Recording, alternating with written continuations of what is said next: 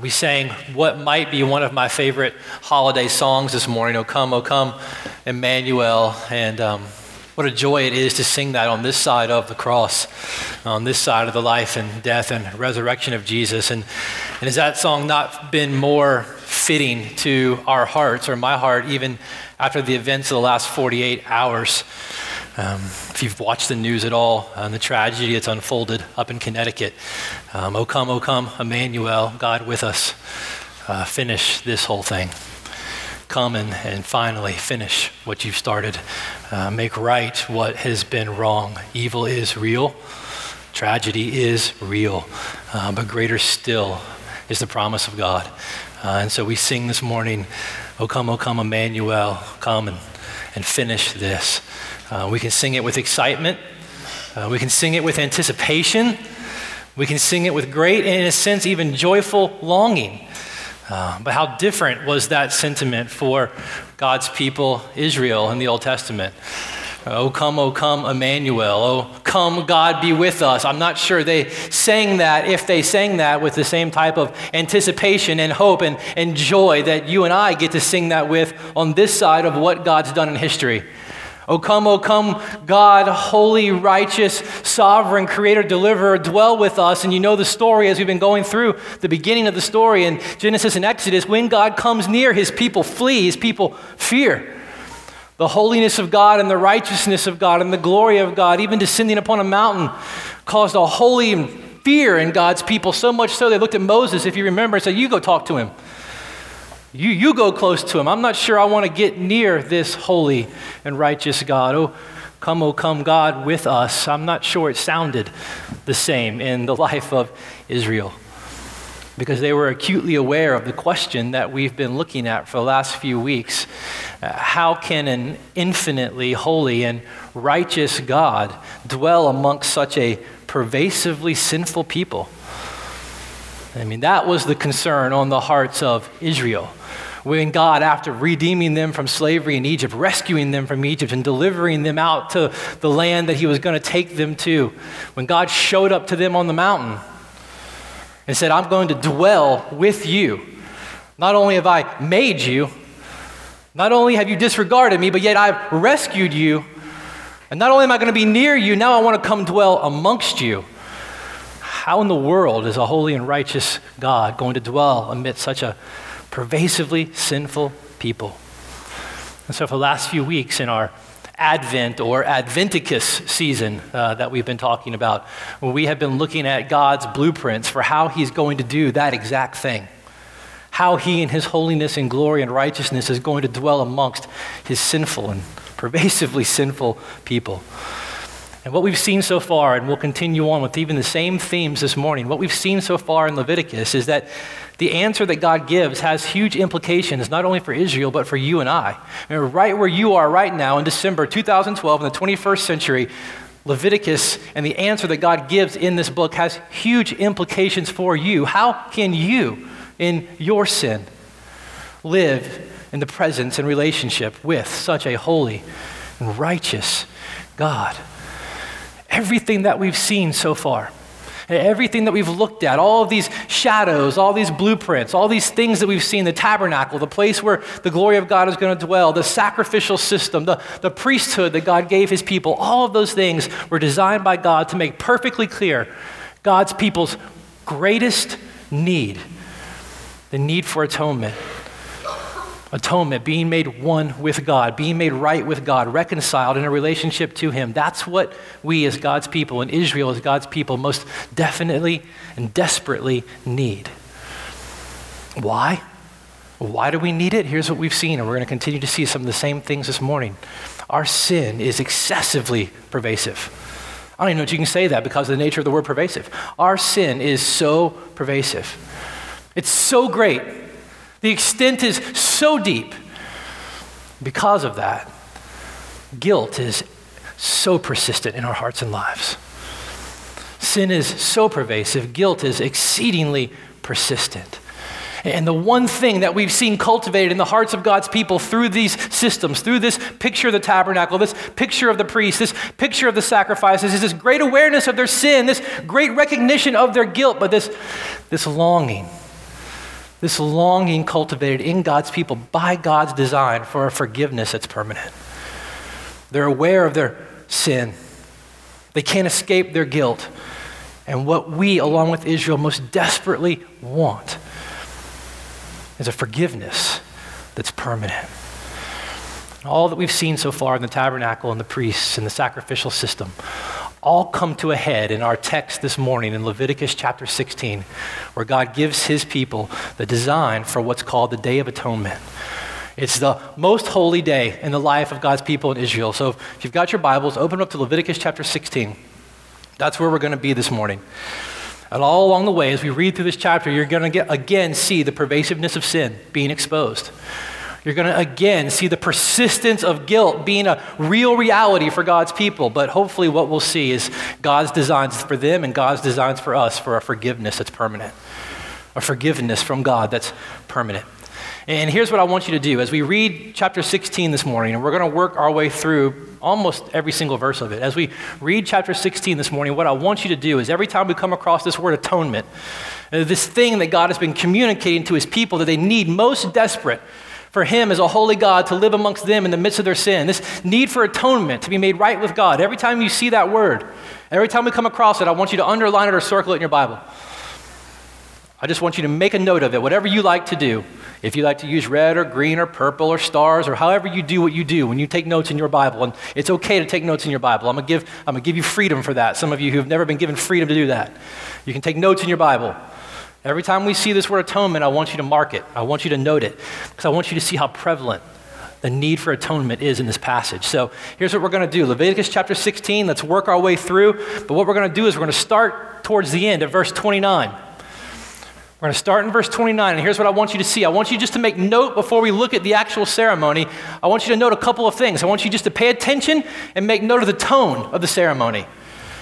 And what kind of tone did this ceremony have? What was the attitude? What was the mood? And I want you to notice the scope of the ceremony. How extensive was this ceremony? So let's just read it, and I want you to look at those two things.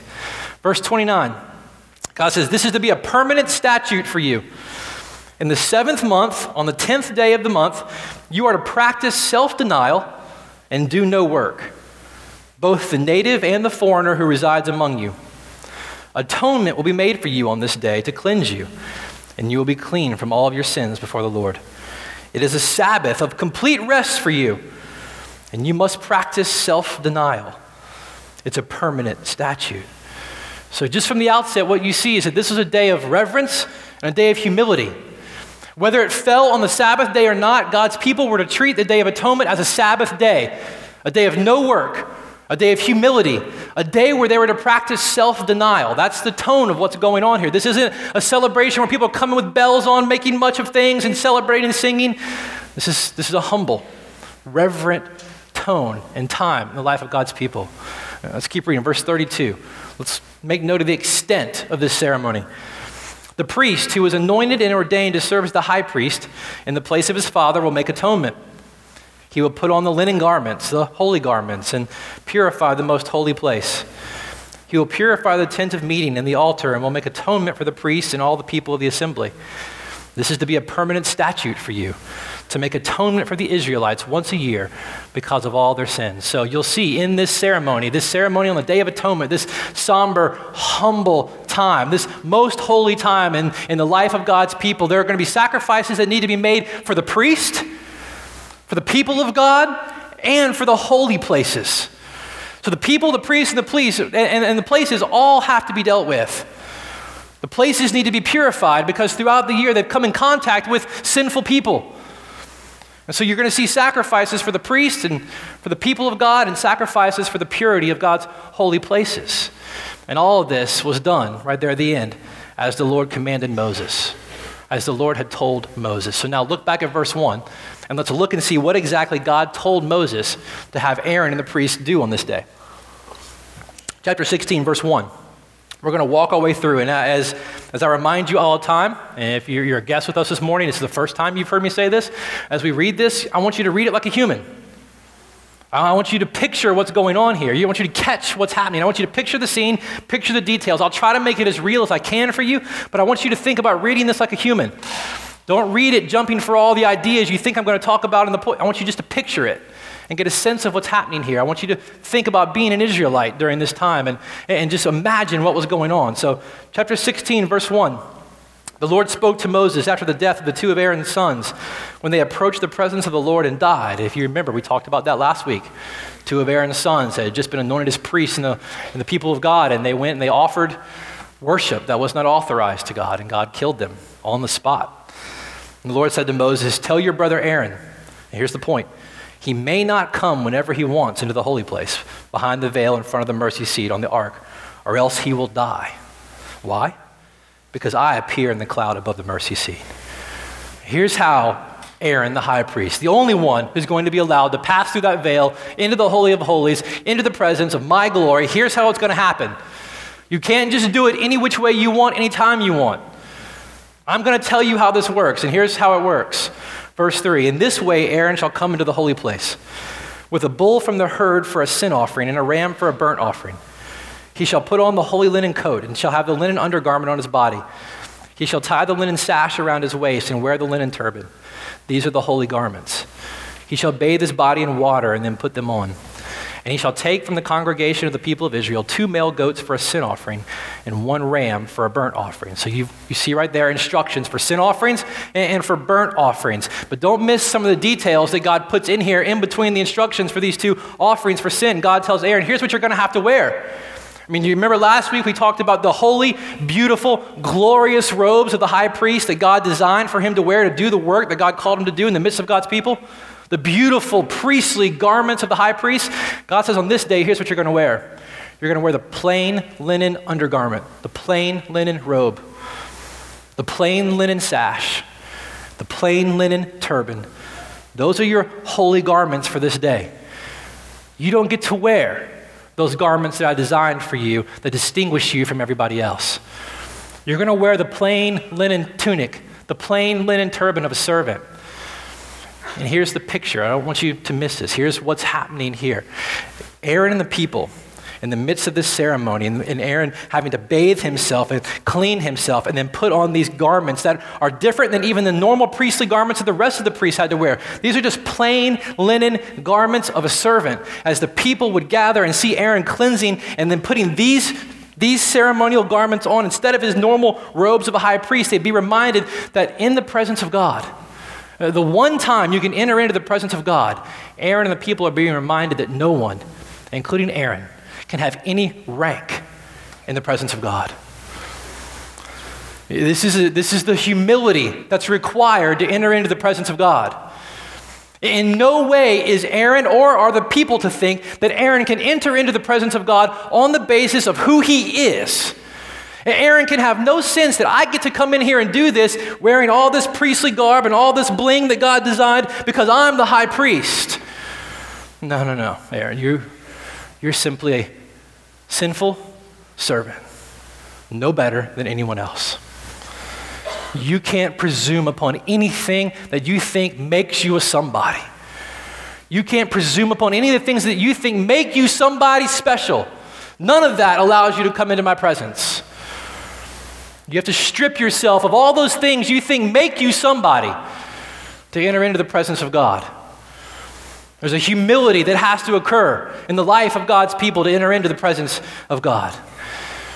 In the same way, real quick, you and I don't have any right to think that we can come into the presence of God in a relationship with God and think that we can have this relationship with Him simply because we're accomplished. Simply because we might homeschool our kids. Simply because we might have a particular political affiliation. Simply because we might have a seminary degree. Simply because we might serve in the church somehow. Simply because we read our Bible more than the person next to us. None of us can presume to enter into the presence of God and have this relationship with God that God has designed for His people because we think we're somebody. This is what God is communicating to Aaron and the people. Now, you've got to lay all those things aside before you enter in here. And Aaron puts on the garments of a servant. And this is how he's going to perform the work that God's designed for him to perform on this particular day. And here in verse 6, we keep reading. You're starting to see the sin offerings that God prescribed being worked out. Aaron shall offer the bull as a sin offering for himself. and he shall make atonement for himself and for his house. Then he shall take the 2 goats and set them before the Lord at the entrance of the tent of meeting. And Aaron shall cast lots over the 2 goats, one lot for the Lord and the other lot for Azazel. And Aaron shall present the goat on which the lot fell for the Lord and use it as a sin offering. But the goat on which the lot fell for Azazel shall be presented alive before the Lord to make atonement over it, that it might be sent away into the wilderness to Azazel. Aaron shall present the bull as a sin offering for himself and shall make atonement for himself and for his house. He shall kill the bull as a sin offering for himself. So again, before Aaron can do any of the work as a priest for the people of Israel, on behalf of the people of Israel, before he could mediate in this sacrifice or in this ceremony for the people of Israel, he had to deal with the sin in his own heart and in his own house. He again had to make sacrifices for himself. Remember, we've talked about this over and over as we looked at this. No one is immune from the pervasiveness of sin. The universality of sin is seen all over the sacrifices that God has designed for his people. And in this, I just want to encourage you, as we've talked about this a lot, Leviticus should help you. It should remind you not to put too much on those who lead you, not to consider too lofty those who lead you. And don't be tempted to exalt your leaders to a place to a place that's unhealthy. We're reminded over and over again in the lives of God's people and in these ceremonies that God required that before Aaron or the priest could do anything on behalf of the people, they had to offer sacrifices for their own sin first, because they're sinners, just like everybody else. Let's keep reading. Before Aaron can go in and do those sacrifices, something else has to happen. Look at verse 12. He shall take a censer full of coals of fire from the altar before the Lord, and 2 handfuls of sweet incense beaten small, and he shall bring it inside the veil. Now picture this, you got to really get your head around this one. And he shall bring it inside the veil, and he'll put incense on the fire before the Lord, and the cloud of the incense may cover the mercy seat, so that it is over the testimony, so that he does not die. Now, so before Aaron can go into the Holy of Holies through the veil to offer the blood that God has designed for him to do in this ceremony, he has to do something else. He has to take hot coals from the altar and finely ground or finely beaten sweet incense. And Jewish historians would say that the high priest would take these 2 things and he'd enter in through the veil between the holy place and the Holy of Holies backwards. And it's important. He'd enter in backwards and he would turn sideways. And there he would place the pan of hot coals down on the ground. And as he would make his way back through the veil, he would put the sweet incense on it. And what would happen when he put the sweet incense on the hot coals is that smoke would begin to billow up. And he would make his way back out through the veil with his side turned, with his back to the Holy of Holies, and he'd make his way back out to the altar where he would gather the blood. And while he was doing that, the Holy of Holies, where the Ark of the Covenant was, would fill up with smoke. It would just become full of smoke. And the point of this is the fact that no one can look upon or gaze upon the presence of God directly. And we've seen this in the life of Moses. And so God gave these instructions for Aaron to come and to fill the Holy of Holies where the presence of God dwelled over and above the Ark of the Tabernacle. And this is for Aaron. This is for him, so that he wouldn't die. The picture, you can't gaze directly into the presence of God like this. And so verse 14, he shall take now, he's made his way back out. Here's Aaron, he's backed in, he's kind of put it down, the incense there, smoke, he's made his way back out. Now he's going to finish up the rest of what God's called him to do. Now he's going to take some of the blood. He's made the sacrifice from the bull, now he's going to take the blood. And he's going to make his way back into the Holy of Holies. Now he's going to go back through the veil. And he's going to sprinkle the Holy of Holies. He's going to sprinkle the mercy seat with his finger on front of the mercy seat on the east side. And in front of the mercy seat, he shall sprinkle some of the blood with his finger 7 times. Then he shall go back out. So he's going to go back out. Then he shall kill the goat of the sin offering that's for the people and bring its blood inside the veil and do with its blood as he did with the blood of the bull, sprinkling it over the mercy seat and in front of the mercy seat. So twice he comes in and back out from the Holy of Holies through the veil with the blood, once for himself and once for the people. And now picture this. I want you to get this. I want this to be real for you. When you think about this Holy of Holies and Aaron doing this, you got to think he was moving. He wasn't going as slow. He did not want to linger in the Holy of Holies. He wasn't in the Holy of Holies taking pictures to tweet to people. He was moving quick. And if you remember, all the rest of the priests, they're outside the veil. The ones who are helping him in the ceremony are on the other side of the veil because they can't go through. They're the ones holding the rope. Because remember, Aaron had that linen tunic that he was supposed to wear. That was the undergarment for his normal garb. On the bottom of it were bells. And every time Aaron would take a step, the priests are listening for the bells on the other side of the veil. Is he still moving? Is he doing it right? Is he making any mistakes? If he makes any mistakes and he's not moving, he falls dead in the presence of God. And those priests have to take that rope and pull him out. So Aaron's not just dilly-dallying, going into the Holy of Holies, hanging out. He's not sitting there smelling the incense with the blood, sprinkling it, just looking around the room. He's moving. He's not trying to just take his sweet time. He's trying to get in and get out, because if he does anything wrong in the presence of God in the Holy of Holies, he's dead. You got to just capture the anticipation and the energy behind what's going on here. The priests are sitting on the outside. I mean, I don't know if you were an athlete, or if you've ever had to make a big presentation for work and the whole thing was riding on you. For me, I remember just times when big games would come down to penalty shootouts, and I always took the fifth shot. So you're the last guy to take the shot. You make it, you win. You miss it, quite possibly you're going to lose. And it all comes down to you. And you remember what your teammates would always try to do to you. They always try to figure out what helps you calm down, what helps you focus, what encourages you. What do you do if you make the big presentation? How do you work around the guy? Do you encourage him? Do you leave him alone? Do you give him silence? What do you do? This is what's going on in the life of the priests. This is the high holy day. Aaron's going to go into the Holy of Holies in the presence of God. He does anything wrong, he's going to die. Is God going to accept the sacrifices for the people's sins? The rest of the priests are sitting out there. What do we do? How do you encourage Aaron on this day? I mean, did he get a good night's sleep? Is he nervous? Does he remember exactly what he's supposed to do? Are they cheering? Are they smacking him? What are they doing? This is what's going on. This is the big day. This is the big moment. And Aaron's going on with the blood of these sacrifices into the presence of God.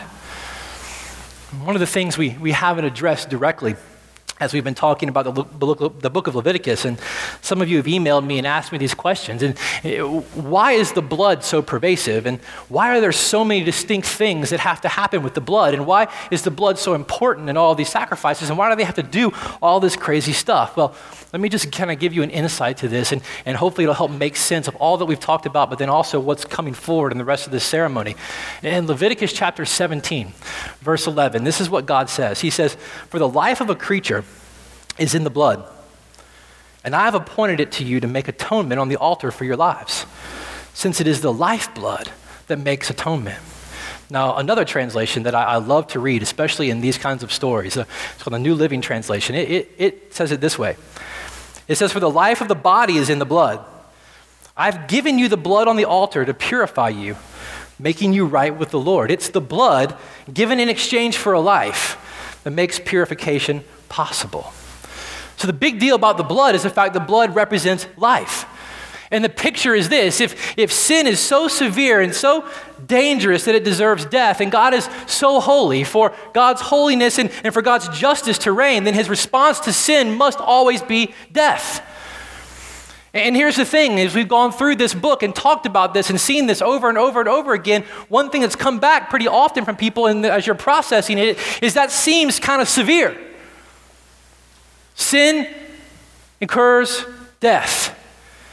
It seems a bit severe. The problem, just as simply as I could put it, the problem is that for the most of us, especially myself, more times than I care to admit, when we think about sin, we tend to have a very man-centered view of sin. And the reality of it is the severity of sin is determined by the one who sinned against. I mean, think about the outrage you feel watching the news for the last 48 hours. The tragedy that 28 people were murdered ruthlessly, but the fact that 20 of them were kids. And the severity of the sin, the severity of our outrage is directly related to the one who sinned against. God is infinitely honorable, which makes us in our sin infinitely guilty of dishonor. Infinitely guilty of dishonor, and infinitely deserving of eternal death. So as we read through Leviticus, and as you're reading through it and you're reading this week, every time you see blood in the book of Leviticus, you see a picture of a sacrifice that shows that the payment for sin has been made. A sacrifice who experiences death in the place of a sinner. This is why the blood is so important. So here's the picture. God sees the sins of Israel. God in his glory is sitting and hovering and ruling over the mercy seat, over the Ark of the Covenant. Inside the Ark of the Covenant is the law of God. God is there. He sees his law. He sees his law broken by his people. He sees his people infinitely guilty of dishonor. And instead of them dying as a result of their sins, God sees the blood of a sacrifice on the mercy seat. God was satisfied by the sacrifice of a substitute in the place of his people. And the animal, the bull, and the goat are portrayed or are seen as dying instead of the people. And in this way, by doing this, God is declaring that he is both just in relation to sin, that it deserves death, and at the same time gracious towards sinners, those who have committed the transgression. This is why the blood is so important, and why you'll never see any of these sacrifices for sin occurring without the blood being done, something done particular with the blood. But we got to keep going. So he makes the offerings for sin, and then in verses 16 through 19, the holy place had to be purified. You can just see it in verse 16. It says, now he shall make atonement for the holy place. Because here's why. Why do you have to make atonement for the holy place? And for the altar, you'll see in just a minute, the holy things. Because of the uncleanliness of the people of Israel, and because of the transgressions, all of their sins. Because those things, the holy place and the altar, have come in contact with the sinful priest and a sinful people, and so they need to be purified and cleansed as well.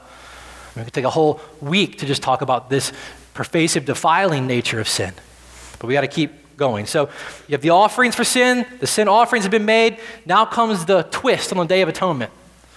Now comes, here's what makes it a bit distinct amidst all the sacrifices and the ceremonies that God gives his people. Verse 20. When he has finished purifying the most holy place, the tent of meeting and the altar, he is to present the live male goat. And Aaron will lay both of his hands on the head of the live goat and confess over it all the Israelites' wrongdoings and rebellious acts, all of their sins. Remember, we talked about this in the past. The laying on of hands onto this sacrifice is symbolic of the transfer of guilt. So the guilt of the people is being placed symbolically onto the head and to the back of this hairy goat sitting there in the tabernacle. He is to put on the goat's head and send it away into the wilderness by the man appointed for the task. Verse 22. And the goat will carry on it all the wrongdoings into a desolate land, and he will release it there. So one goat dies, and his blood is sprinkled on the mercy seat. One goat lives, but is sent out for Azazel. What in the world is Azazel? Because I know you've been sitting there waiting since I read that. What in the world is Azazel? Centuries, people have been giving interpretations and opinions of what Azazel really is. And the traditional understanding of Azazel is usually always the best.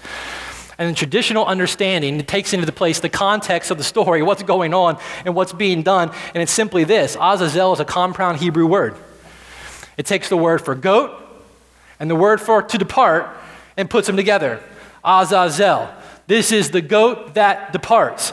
This is the goat that escapes death. This is the escape goat. This is where we get our term for scapegoat. On this goat, the guilt of the people for their sin, the guilt of the people is going to be transferred onto this goat, and this goat is going to carry the guilt of the people and take the guilt of the people, and they'll be sent out away from the people forever. This is the scapegoat, the one that escaped death. This is the scapegoat, the one that bears the guilt and condemnation for the people because of their sins. Totally removed, never to return again. The first goat dies so that the sins of the people could be forgiven. The second goat is sent out, don't miss this, so that the guilt and condemnation for the sins of the people will be forgotten. One dies so they'll be forgiven. The other sent out that it will be forgotten. It's a great picture. Again, just close your eyes if you have to see it. Put yourself right there in the place of the Israelites during this ceremony. High priest puts his hand on this goat and confesses the sins of Israel. I would love to read what that might have sounded like. We don't know exactly, but the historians have great prayers from the high priest, and I wish I could read them to you, but he would put his hands on the head of that goat, and he would confess the sins of the people, and that goat with its handler would be taken out from the camp, through the camp, out to the wilderness, and as it would go, you would look at that goat and you would see your sin, you would see your pornography, you would see your lies, you would see your treason, you would see your deceit, you would see your anger, you would see your hatred, you'd see everything right there on that goat making its way out. You'd be standing there with the people watching this goat, getting a view of it. Look, it's still in the court. It's making its way through the court. Now it's making its way through the people. It's going through the camp. Look, has it made it past Judah yet? Has it made it past Judah? It's past Judah. It's on the other side of the camp. Can you see it? Can you still see it? Until finally it's gone. It's gone. Just imagine what that must have been like. It was so literal. Right there in front of their eyes, they could see their guilt, they could see their shame, they could see their condemnation being carried on the back of this coat away from them, out of their presence, never ever to return again.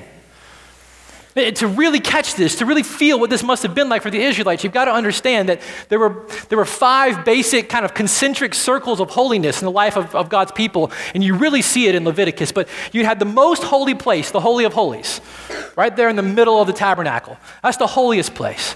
And then you actually had the tabernacle itself, the structure that God had given. That's kind of the next concentric circle. Then the next concentric circle is the camp, the place where all the people lived. And from there you move to outside the camp. This is where the remains of the sacrifices would be taken to be burned. You take them outside the camp to be burned. And then beyond the camp, you had the wilderness. And it went from Holy of Holies to the wilderness. And here on this one day, this one time a year, the high priest would go into the holiest place to deal with the sins of God's people, and God's people would watch their sin literally being led from the Holy of Holies all the way out to the wilderness. And what God is saying is that as far as it is in your mind, and literally from the holiest place to the most unholy place, as far as the wilderness goes, that's how far your sins have gone. One time they'd watch the high priest literally lead their sin away from the Holy of Holies out to the wilderness. As far as it is from that place to the wilderness, that's how far God has removed your sin from you. Never to be seen again. Day of Atonement. The pervasiveness of sin is exposed again because you've got to do it, and it's dealt with. The persistence of this sin is being dealt with. The penalty is paid for. The guilt is removed. The sin is forgiven. The sin is forgotten. All of it by the grace of God. And this is what is happening on this high and holy day in the life of God's people, this day of atonement. But here's the thing. Sin and guilt, they are persistent little buggers. They're very persistent. Atonement would be made, but then in the very next moment, it didn't take people 5 minutes. The very next moment, the very next week, they're sinning again. And so in the next year, atonement needs to be made again. And the next year, and the next year, and the next year, and on and on and on it went. Atonement needed to be made. And you see it there in the end in verse 29 through 34. Twice God tells Moses that this day of atonement, the day when the people of Israel's sins are dealt with, forgiven, and forgotten, has got to occur every year. This is to be a permanent statute for you, God said, verse 34. Why? To make atonement for the Israelites once a year. Why? Because of all their sins. And just as much as this ceremony was a living, breathing picture of God's grace towards his people, and the effect of this ceremony served to remind the people of their sin, year after year, they remembered the persistence of their sin and the persistence of their guilt. And all of this, day after day, year after year, generation after generation, served God's purposes to cultivate in God's people a longing for a permanent forgiveness. A longing for a permanent forgiveness. The Day of Atonement in all of its glory, and all that it said and all that it demonstrated, not only of their sin and not only of their need, but of God's grace towards his people, and all of its glory, it still didn't do the job of bringing a permanent forgiveness in the lives of God's people. And generation after generation, God's people longed for a permanent forgiveness. Before we go any further, you just have to stop and be honest with this text and be honestly, really honest with each other. Because I honestly believe, I said that 3 times, didn't I? Honestly. I really think that many of us in this room are longing for the same thing. We're desperately longing for a permanent forgiveness. And I'm talking to those in here in this room who call themselves Christians. They're desperately longing still for a permanent forgiveness. You are acutely aware of your sin. Acutely aware of the pervasiveness of your sin. You know your thoughts, you know your motivations, you know your heart, you know your desires, and because of that, you are plagued by guilt. You are plagued with the persistence of guilt. Acutely aware of the pervasiveness of your sin, plagued with the persistence of guilt. And when I'm talking about guilt, I'm talking about this nagging and lingering feeling that becomes many times, and for many of you, overwhelming. An overwhelming sense of helplessness and hopelessness because of your sin and your failings. And here's the crazy thing, even for those who call themselves Christians, for you and for I, and I'm right here with you, I understand this, we can feel this pervasive guilt for almost anything. We can begin drowning in this feeling, in this sense of overwhelming hopelessness because of simple unmet spiritual expectations we put on ourselves. I don't know how many times I've talked to people that are just drowning in this guilt because they don't feel the kind of joy they think they're supposed to feel in the gospel. And now they're plagued with guilt because of it. Racked with guilt because God gave you an opportunity to communicate the gospel with somebody and you didn't take it. Racked with guilt. Plagued with this sense of hopelessness and helplessness because you did try to communicate the gospel, but you think you fumbled and it didn't go so well. Guilt for unmet spiritual expectations you put on yourself. We can feel guilty about almost anything. Here's the thing. Persistent guilt, this lingering, nagging sense of guilt, it will actually have a terribly unhealthy level of control over how we actually live. It's not just this thing that's in there. It actually begins to take over control. It begins to shape our attitudes, begins to shape our motivations. Just like that plant. You ever see Little Shop of Horrors? Y'all ever seen that? And that plant, you begin to feed it, and you just got to keep feeding it. It's never enough. Feed me, Seymour. Feed me, Seymour. More and more and more. This overwhelming, this nagging, niggling guilt that we begin to be plagued with and live in is like that plant. We just spend so much of our time trying to deal with it and appease it. I mean, how can I deal with this guilt? What do I need to do to deal with this guilt? All of a sudden, this guilt begins to shape what we do and how we do it because our motivations are trying to deal with this guilt, trying to make sense of it, try to rid ourselves of it, try to cleanse ourselves of it. And here's the thing, nothing we ever do can completely fix it. Nothing we ever try can completely remove this persistent sense of guilt. And even worse, this persistent guilt that we tend to live in, that Christians, we tend to live in. I don't know if you're aware of it or not, but this persistent guilt in your life actually denies the reality of the gospel. It actually says that the good news of the gospel that we talk so often about, that we say our lives are centered on, isn't actually good enough. What's been done isn't good enough. There's still this thing I've got to deal with. And not only does it deny the gospel, it actually competes with the gospel. I mean, I don't know which one is actually worse. Instead of being led by the gospel, instead of being driven by the grace of God that we've received in the gospel and our wants, our desires, our motivations coming out of the fact of who God is and what he's done for us, now we're led by a desire to try to do whatever we can do to make ourselves feel better about ourselves. Now what I need to do and why I do what I do is in an instant to appease this guilt, to make myself feel better. And when we do that and wallow in our persistent sense of guilt, which is what we do, we wallow in it. We make much of it. We end up making much more of our guilt and sin than we do of the work of Christ. This is what we are doing with this persistent guilt that we allow to live and linger in our hearts. And here's the thing, if we don't deal with this persistent guilt, if we don't deal with it appropriately, it will extinguish in our hearts any sense of assurance, and it will deplete from our hearts any ounce of joy that we may have. And not only will it extinguish assurance and deplete joy, scientists have even now begun to agree with us and agree with the scriptures, what we already knew from Psalm 32. This persistent level of guilt in your life that you allow to get there and become overwhelming will actually have negative effect on your own body. It'll begin to rot you and hurt you from the inside out.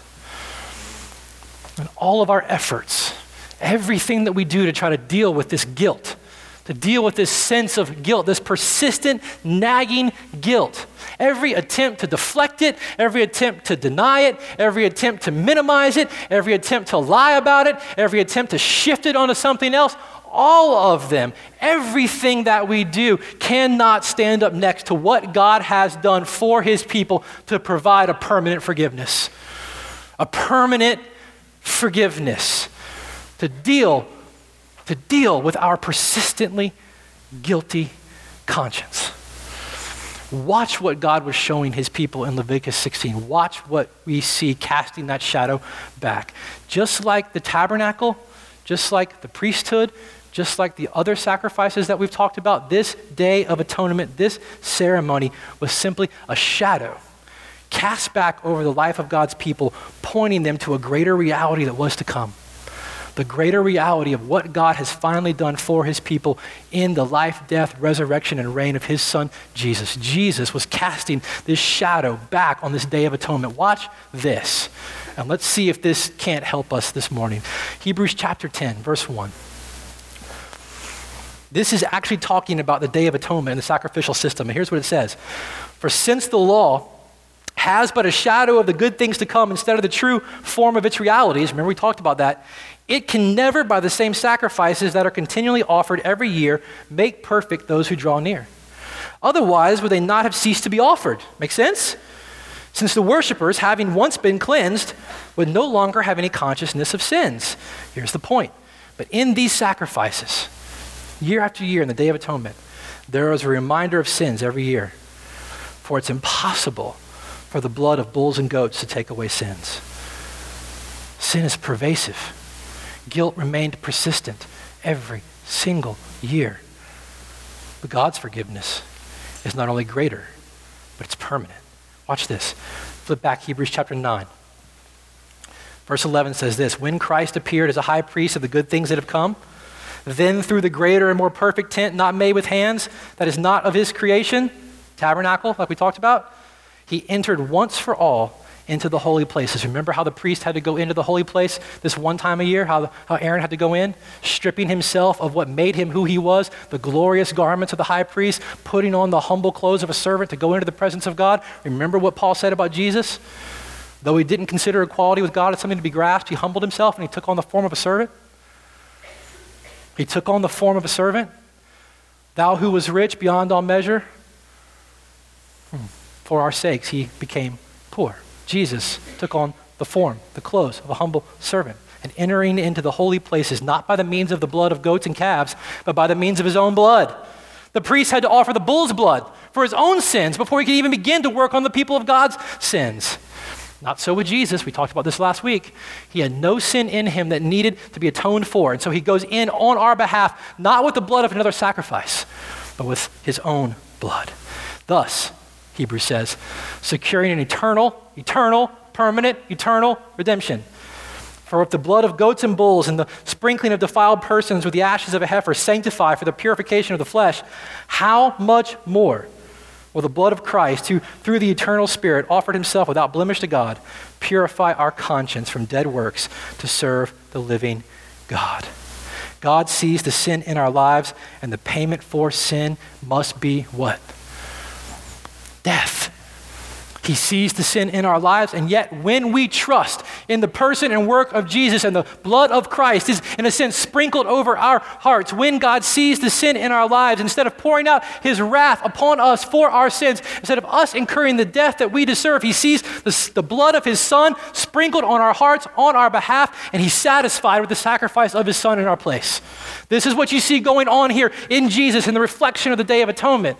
And the payment for our sin, our just deserving of the wrath of God, death, has been poured out and exhausted fully in his own son in our place. And his blood now covers us from the wrath of God that we justly deserve because of our sins.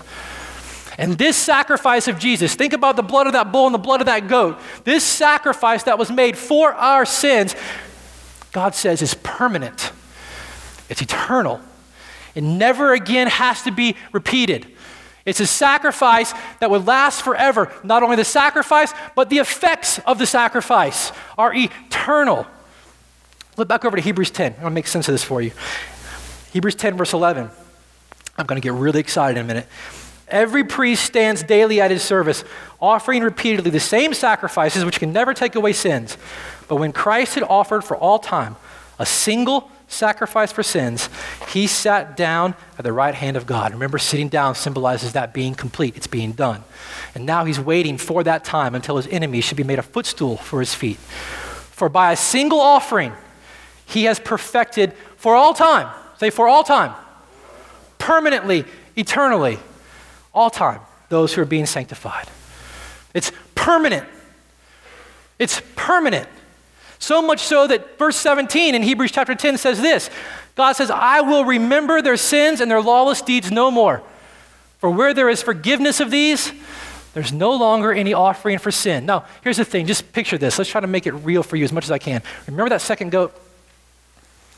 That second goat that Aaron came back out, he laid his hands on, and the guilt of the people, the condemnation of the people was symbolically transferred onto that goat, and he was taken out into the wilderness. Imagine in Jesus, imagine that moment before his crucifixion, and imagine, in a sense, all of the hands of God's people for all time being laid onto Jesus, and the sins being confessed, and the guilt, and the shame, and the condemnation being transferred onto the head and onto the back and onto the shoulders of Jesus. And Jesus in our place carried that sin, that shame, that condemnation outside of the camp. And outside of the camp, bearing your guilt and my guilt and your shame and my shame, he then offered up his body as a living sacrifice for our sin, for your sin, your shame, your lust, your deceit, carried outside the camp, crucified, forgiven, and now forgotten. And no matter how dark or how dirty your past or even your present is, when your sins have been placed onto the person of Jesus Christ, when you have laid your hands in a sense on him and have transferred the reality of your sin and your shame and your guilt onto him, they are removed from the presence of God as far as the east is from the west, as far as the Holy of Holies is from the wilderness, never to be remembered again, never to be counted against you again, forgiven and completely and permanently forgotten. This is the reality of what God has fulfilled in Christ on the Day of Atonement. And think about that one thing in your life, if you could go back and redo it. I mean, that one moment, that one thing, if you got to redo, you would want to be taken away. You want to forget about, you would not want to deal with. You need to realize this. That thing, that moment, that sin, whatever it is, before the eyes of God, if you have placed your faith in the person and work of his Son, in the eyes of Almighty, holy, righteous God of the universe, it's already gone.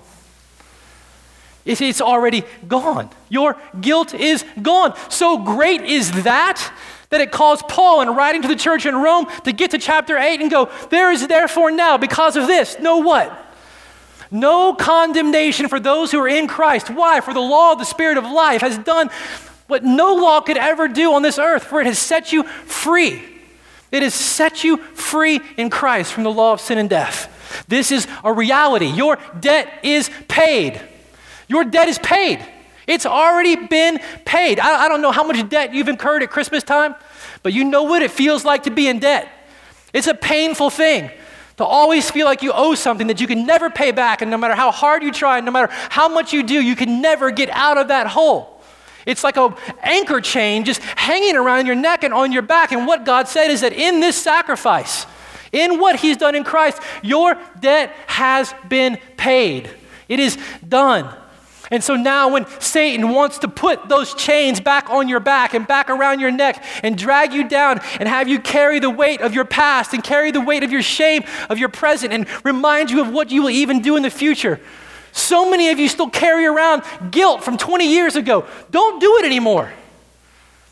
Don't do it anymore. It's not your guilt to carry. It's already been dealt with. You are free. Your guilt is gone. You get this? Your guilt is gone. And before God, you are spotless. You are forgiven. That sin is forgotten, and you are clean because the sacrifice of another has been credited to you in your place. This is the glory of what God has fulfilled on this Day of Atonement. Forgiven, forgotten, conscience clean. That's what Hebrews said in chapter 9.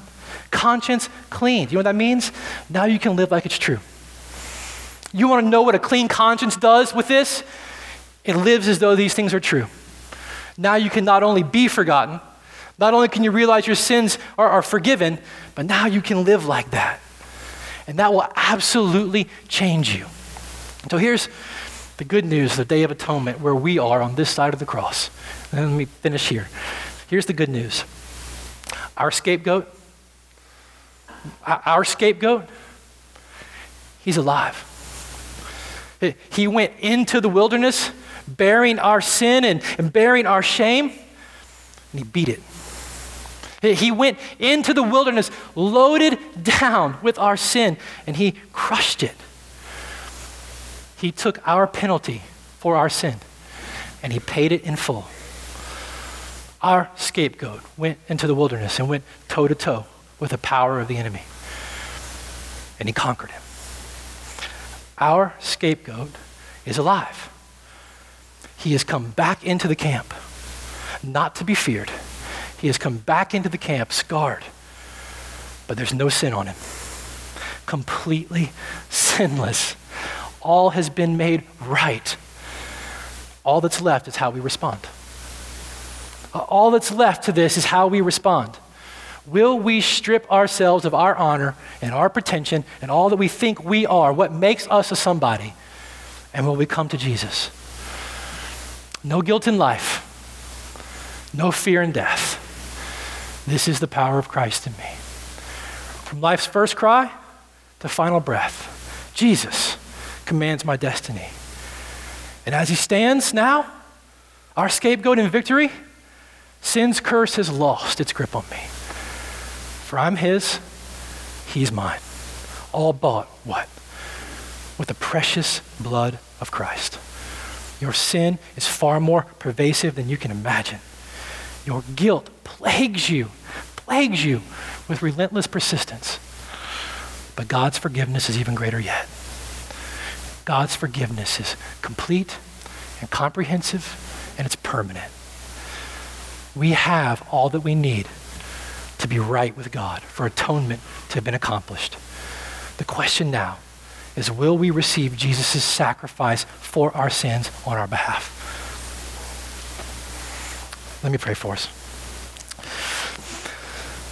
Father, thank you for your work, your completion of your work of atonement.